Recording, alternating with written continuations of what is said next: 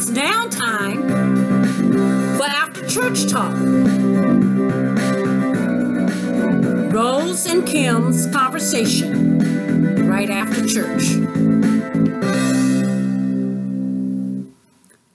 Girl, did you hear the announcement that Monica is putting on another one of her programs?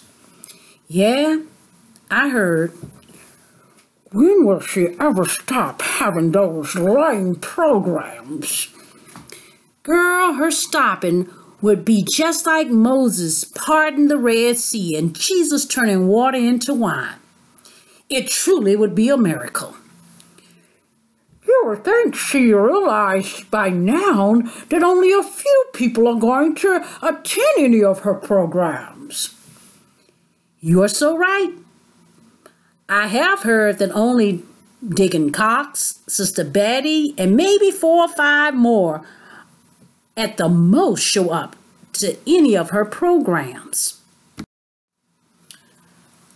A bug-eyed, buck-tooth, beaver-faced looking broad could attract more men to her than the amount of people that Monica can attract to her program. You are so crazy. You know I'm telling the truth.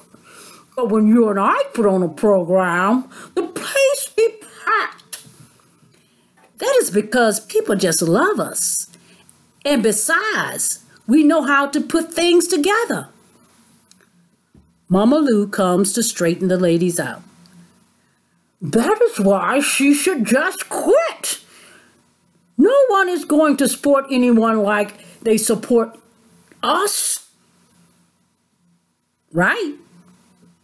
Sisters, I couldn't help but overhear you all talking. The world needs to see the unity of the church body today.